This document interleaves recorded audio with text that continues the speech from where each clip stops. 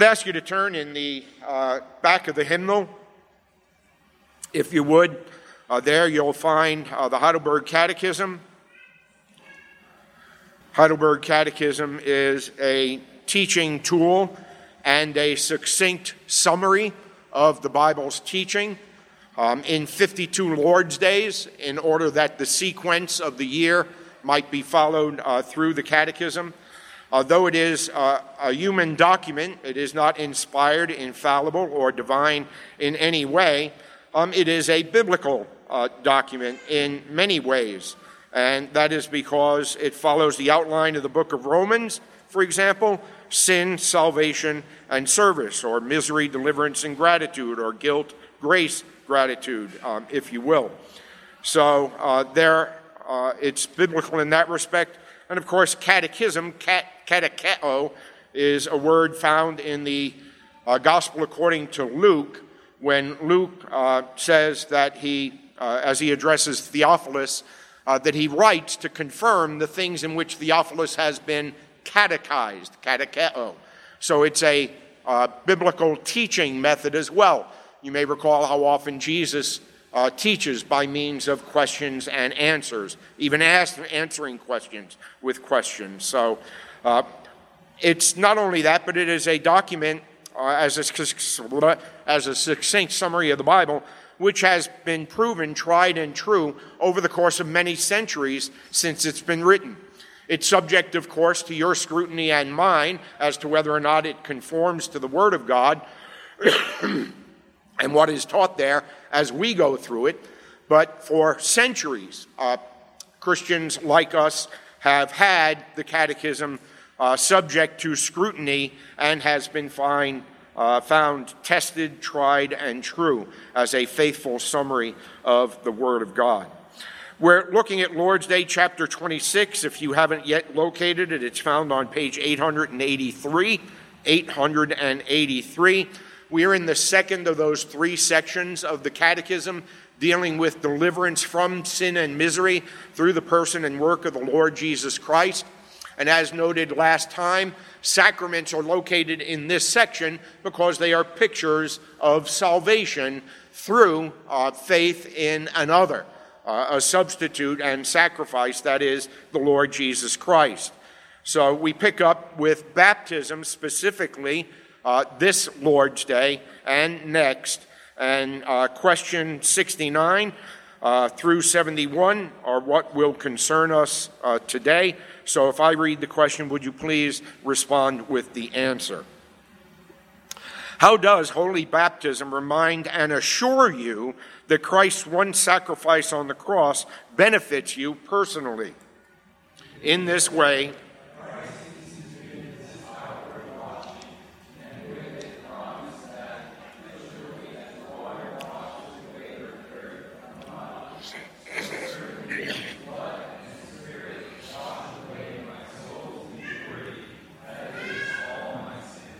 and what does it mean to be washed with Christ's blood and Spirit?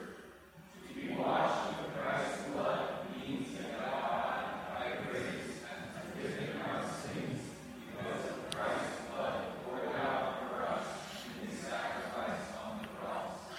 To be washed with Christ's Spirit means that the Holy Spirit has renewed and sanctified us to be members of Christ, so that more and more we die to sin and live holy and blameless lives. And where does Christ promise that we are washed with his blood and Spirit, as surely as we are washed with the water of baptism? In the institution of baptism, where he says, "Go therefore and make disciples of all nations, baptizing them in the name of the Father, and of the Son, and of the Holy Spirit. Whoever believes and is baptized will be saved, but whoever does not believe will be condemned." This promise is repeated when Scripture calls baptism the washing of regeneration and the washing away of sins. Very good. Then if you'd open your Bible to the book of Titus, Titus chapter 3, just before the book of Hebrews, after 1st and 2nd Timothy. Titus chapter 3,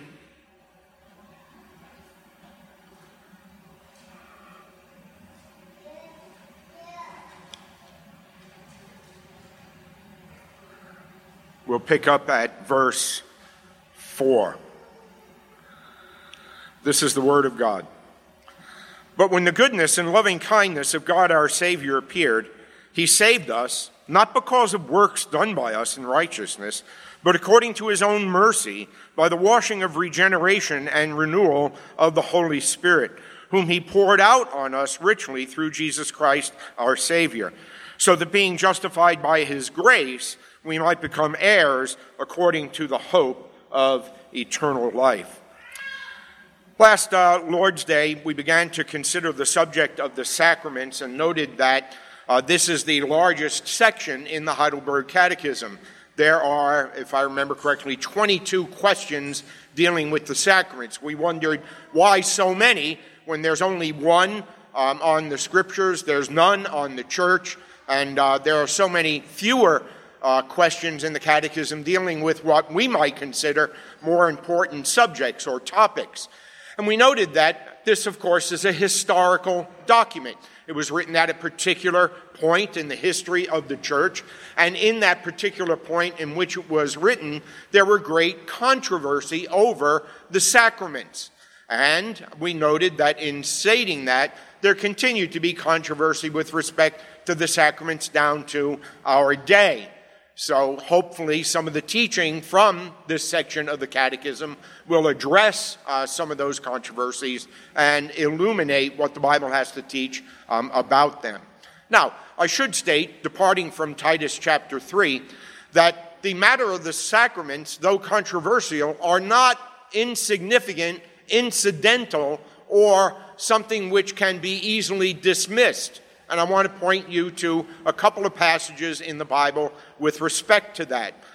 We're dealing with baptism, so look, if you will, first at Exodus chapter 4. Exodus chapter 4.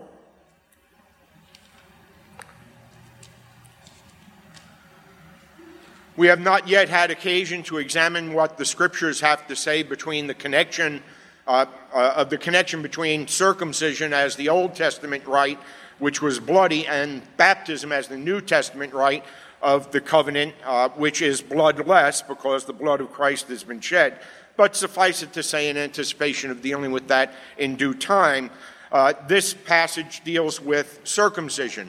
And as a sign of the covenant, which in Genesis God had instructed Abraham and his descendants to give to Abraham and to his descendants after him, it demonstrates why this is not incidental or insignificant. Look, if you will, at verse 24.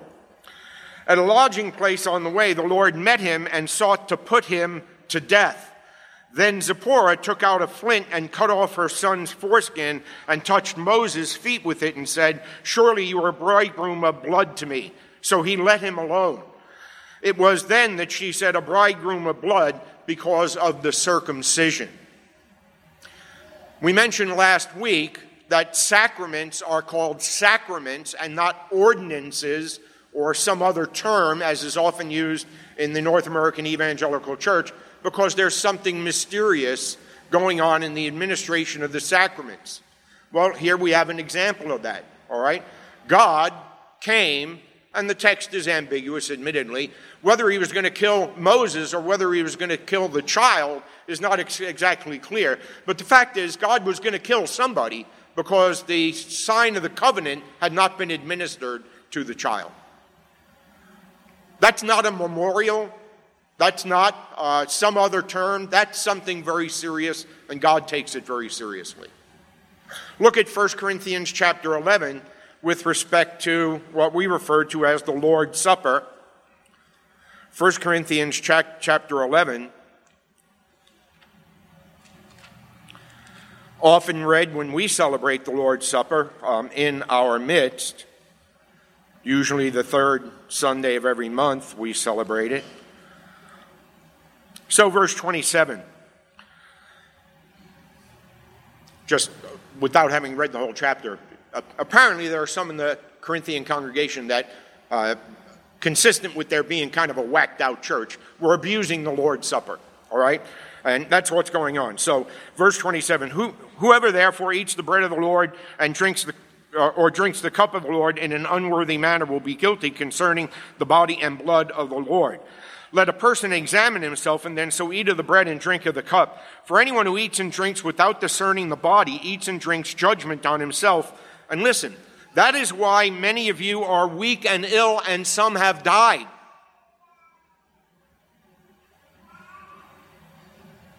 But if we judged ourselves truly, we would not be judged. But when we are judged by the Lord, we are disciplined so that we may not be condemned along with the world. It's not simply a memorial. It is a memorial. We remember the Lord's death. It's not simply an ordinance. There's something more going on. God says, you mess with what I have instituted, and I'll kill you. Some are sick, and some have died.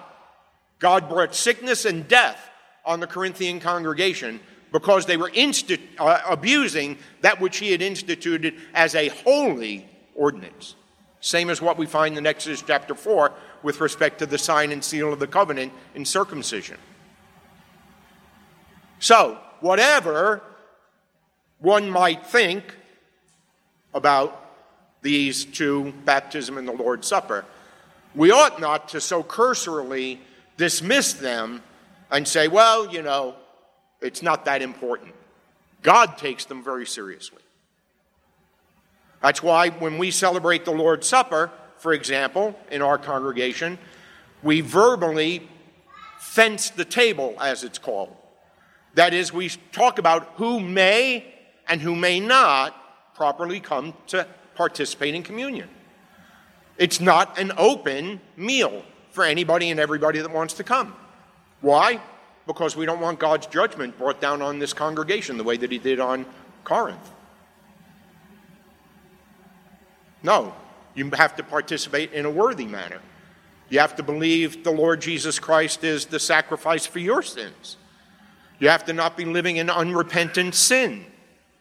You have to have joined yourself to a body and become a member of the church. You can't say you love Jesus and despise his body. And we say, well, if you meet those requirements, come on. You're a member of the family. If you're visiting today, come and join in the meal, which is for the family. It's a family meal. But if not, please just let the bread and wine go by. Because we don't want you to be judged. We don't want us to be judged either. Okay. We ought not to consider these things unimportant, insignificant, or incidental. God takes them very seriously. So we should too. So let's go to Titus chapter 3 and get on with the sermon about baptism. We're talking about symbolism and meaning, all right? So, symbolism, we said that the sacraments are signs, and they're a visible sign that points to an invisible spiritual reality, all right? And we noted last week that both baptism and the Lord's Supper focus on the sacrifice of the Lord Jesus Christ on the cross as the only ground and foundation of our salvation, all right? So they are an outward sign of an inward spiritual reality. And the Catechism in question 69 picks up on the language of verse 5 in Titus chapter 3, all right? By the washing of regeneration and renewal of the Holy Spirit. Just as water washes the dirt from our bodies, we all took a Saturday night bath or a Sunday morning shower, all right? So also Christ's blood and his Spirit wash dirt, or if you will, sin from our souls, all right? So, does this mean that every baptized person is truly cleansed by the death of Christ and the rebirth or the regenerating act of the Holy Spirit? Of course not, all right? Does it mean that you must be baptized in order to be saved? Of course not.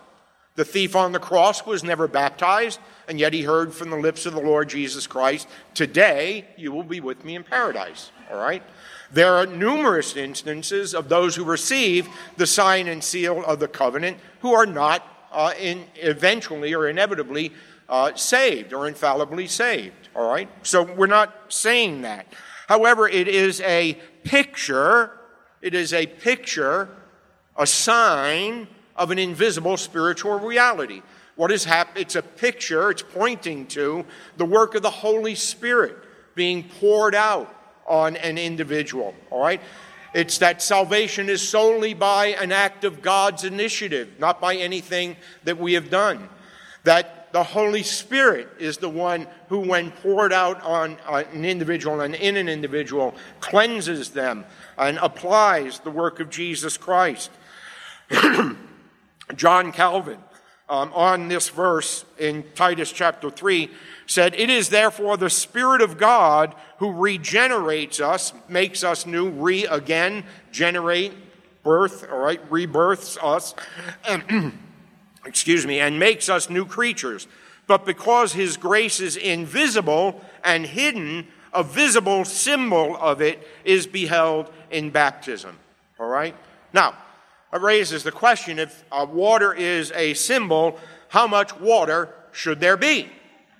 This has been a perennial discussion or debate, if you will, in the Christian church down throughout the centuries.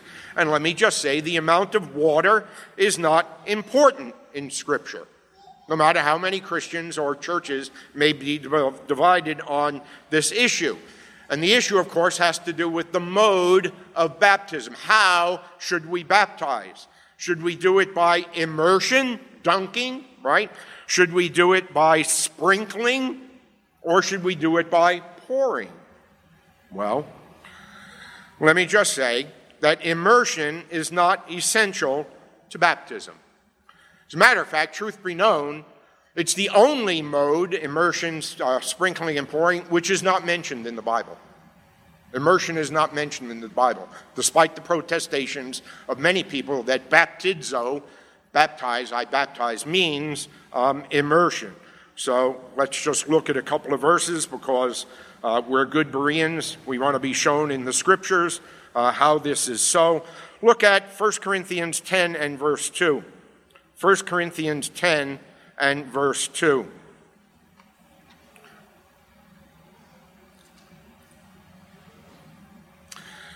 Beginning in verse 1, "I want you to know, brothers, that our fathers were all under the cloud and all passed through the sea, and all were baptized into Moses in the cloud and in the sea." So Israel in the Exodus, right, crossing the Red Sea, were baptized. We might well ask whether or not there were children in that company, but that's another issue, all right, to be taken up next week. But they were baptized in the Red Sea. Now, if you're a good student of the Bible, and you should be a good student of the Bible, you should know, how did Israel cross the Red Sea? Anybody? Dry ground. They were all baptized, but there was no water. They were all baptized, but there was no water. Who was baptized in the Red Sea? I'm figuratively speaking. Egypt. They're the ones who got dunked, right? Egypt got dunked. Look at Hebrews chapter 9. Hebrews chapter 9 and verse 10. If you're interested in pursuing this further, I don't want to take up all our time on this particular point. John Murray, professor of theology at Westminster Theological Seminary, recognized and as an excellent systematic theologian, has a whole book on this subject, baptism. You can pursue that further if you like. Hebrews 9, verse 10, talking about in the Old Testament, all right, not yet, verse 8, "By this the Holy Spirit indicates the way into the holy place not yet open as long as the first section is still standing, which is symbolic for the present age. According to this arrangement, gifts and sacrifices are offered that cannot perfect the consciences of the worshiper, but deal only with food and drink and various washings," or if you're looking at another version, diverse baptisms. The word is baptism in the Greek. Regulations for the body imposed till the time of the Reformation, all right? In what do those diverse baptisms consist? Well, look at the text, verse 13. "For if the blood of goats and bulls and the sprinkling of defiled persons with the ashes of a heifer sanctify for the purification of the flesh," all right, visible sign of an invisible spiritual reality. Look at verse 19. "For when every commandment of the law had been declared by Moses to all the people, it took the blood of calves and goats with water and scarlet wool and hyssop, and sprinkled both the book itself and all the people. And verse 21, and in the same way he sprinkled with blood both the tent and all the vessels used in worship. Then look down at verse 22 of chapter 10. Let us draw near with a true heart in full assurance of faith, with our hearts sprinkled clean from an evil conscience and our bodies washed with pure water. Same symbolism as we find in Titus chapter 3 and verse 5. All right? So, immersion cannot be proved to have been the mode in a single instance in the Bible. It is the only mode amongst immersion, sprinkling, and pouring which is not found in the Bible. So, symbolism. What about the meaning? Question 70, our catechism teaches us the meaning. What does it mean to be washed with Christ's blood and spirit, right? Well, turn back to Titus chapter 3.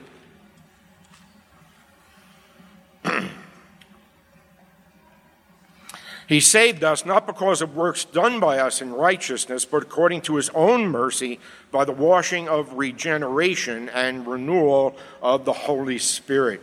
What is the meaning? The meaning, as we have stated, is an inward washing by the blood of Christ sacrificed on the cross. Remember, what is baptism pointing us to?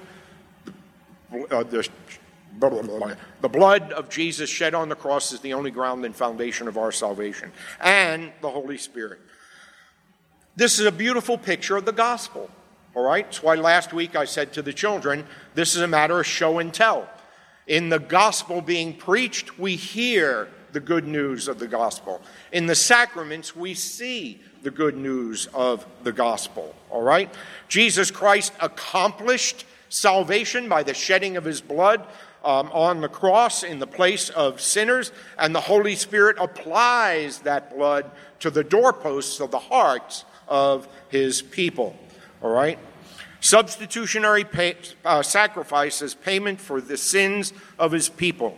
Our guilt goes to Jesus. Our punishment, the wages of sin, is death.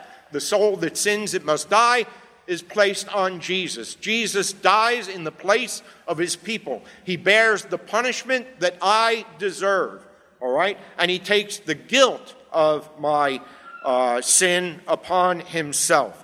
And by his death, he merits life and salvation for us. God made him who knew no sin to be sin for us, in order that in him we might become the righteousness of God. The obedience that you and I don't have. Now, let me just pause here for a moment, not assume that everybody is familiar with this passage or knows what it is that I'm talking about, all right? God requires two things, going all the way back to the Garden of Eden, all right? All the way back to the Garden of Eden. God requires two things. Adam and Eve required two things. One was perfect obedience. Adam and Eve, you can eat from every tree that's in the garden, except this one tree. I expect you to be obedient. And the day that you eat of the fruit of the tree of the knowledge of good and evil, you shall surely die. Punishment for disobedience. God requires perfect obedience, punishment for disobedience. Jesus comes, rewind, all right? Before we get to that, all right? You are not perfectly obedient. If that's a little too much to take this early in the morning, I am not perfectly obedient, all right? I sin in thought, word, and deed every day, all right? Let me just illustrate this for you, okay? If you were to keep a diary of one day of every thought that you had during the course of a 24-hour day, including your dreams, would you want anybody to read that diary? I don't think so. It would be horrific, I suspect. Mine would. Mine would. You see, what's the point? You're not perfectly obedient. The wages of sin is death. What do you deserve? I deserve to die. I deserve to be punished by God, a thrice holy God before whom sin cannot stand. It must be punished because he is just, but thank God he is the justifier of those who trust in a substitute For God so loved the world that he gave his one and only Son, that whosoever believes in him shall not perish, shall not pay the penalty for their sins. But instead, their sin will be given to Jesus. God made him who knew no sin to be sin, in order that the righteousness, the perfect obedience of Christ might belong to me and to you. That's the marvel of the gospel. And God looks on one who is trusted in Jesus for the forgiveness of sins and eternal life as if you had never sinned nor been a sinner. Now, you might say, that's great news. It is great news, but that's not all. God looks at you as if you had never sinned nor been a sinner, and as if you were as perfectly obedient as Christ was obedient for you. Now, man, if that don't knock your socks off, there's something wrong with the state of your heart. That's a glorious message of good news for people who deserve to go to hell.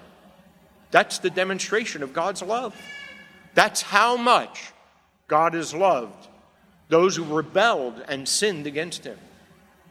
That he's the just God who must punish sin and the justifier of the one who believes in Jesus. Can I get an amen? Can I get a hallelujah? All right, back there. All right, so anyway, we talked about Christ's death and the Holy Spirit applying it, all right? But that's impossible without the Holy Spirit applying it, and that's what we're told in verse 5. By the washing of regeneration and renewal of the Holy Spirit. The Holy Spirit gives faith. It's a gift. It's a very important thing, right? Sometimes, Fernando, when we're in Central Park and we're talking to people about the gospel, so why do you think you're going to heaven? I said, well, I believe. Well, faith never saved anybody. You say, hold on, is this a Christian church or a cult, huh? You're not saved because you believe. It's Jesus Christ that saves, not you, not what you do. He saves by means of faith, but faith is a gift. Faith is given by the Holy Spirit, all right? And makes one a partaker of Jesus Christ and all his benefits. Very important to get this, all right, as we'll talk a little bit more about this next week. Baptism is not a symbol of what you do. It's a picture of the gospel. It's a picture of what God does. Very important that we not be man-centered when it comes to this particular subject. Our catechism says he sanctifies us to be members of Jesus Christ. He sets us apart from the world and makes us to be members of Christ. Baptism expresses the verbal content of the gospel in non-verbal form, in a picture. And that's why baptism, unlike the Lord's Supper, is passively received. When an adult or a child is baptized, right, they passively receive what God is doing, and his promises are attached to the administration of that event. It's not a picture of belief or faith, but of regeneration, of the Holy Spirit's new birth. Sinners are dead, not active, right? And salvation is an act of God alone. God makes alive. And Paul here speaks of union pictured in which we are passive. We are buried. We don't bury ourselves. We've not been planted. We've been planted, not planted ourselves. Our old man is crucified. We've not crucified ourselves. When baptism is described as if it were a symbol of an activity performed by man rather than a union created by God with his Son, Jesus Christ, its true meaning is contradicted. More anon. Let me just finish with the point of application here. A lot of this has been teaching. Important because of the controversial nature of the sacraments, as mentioned, all right? But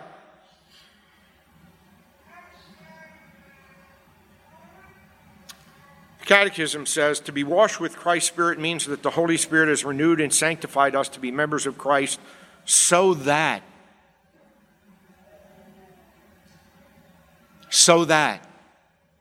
here's a purpose clause. Why? So that more and more we die to sin and live holy and blameless lives. Baptism not only reminds you of what God has done in Jesus Christ, the only ground and foundation of our salvation, but baptism also reminds us of our obligations of those who have received that sign and seal, that you're to die to sin each and every day, and more and more to live godly lives to the glory of God. So let me just conclude with this question. Have you been baptized? I suspect most of you have been baptized, all right? Are you daily dying to sin? And are you daily growing in godliness? Let's pray. We'll pick up next Lord's Day. Father, we thank you for teaching us by word and by pictures. We ask that you would bless this message to our hearts. Regarding things that are mysterious, we're often led to have many questions. And it's certainly not wrong to question you. So we ask that you would grant us faith and understanding of these things. And we ask that you would do so for Jesus' sake, who sacrificed himself for sinners. In Jesus' name we pray. Amen and amen.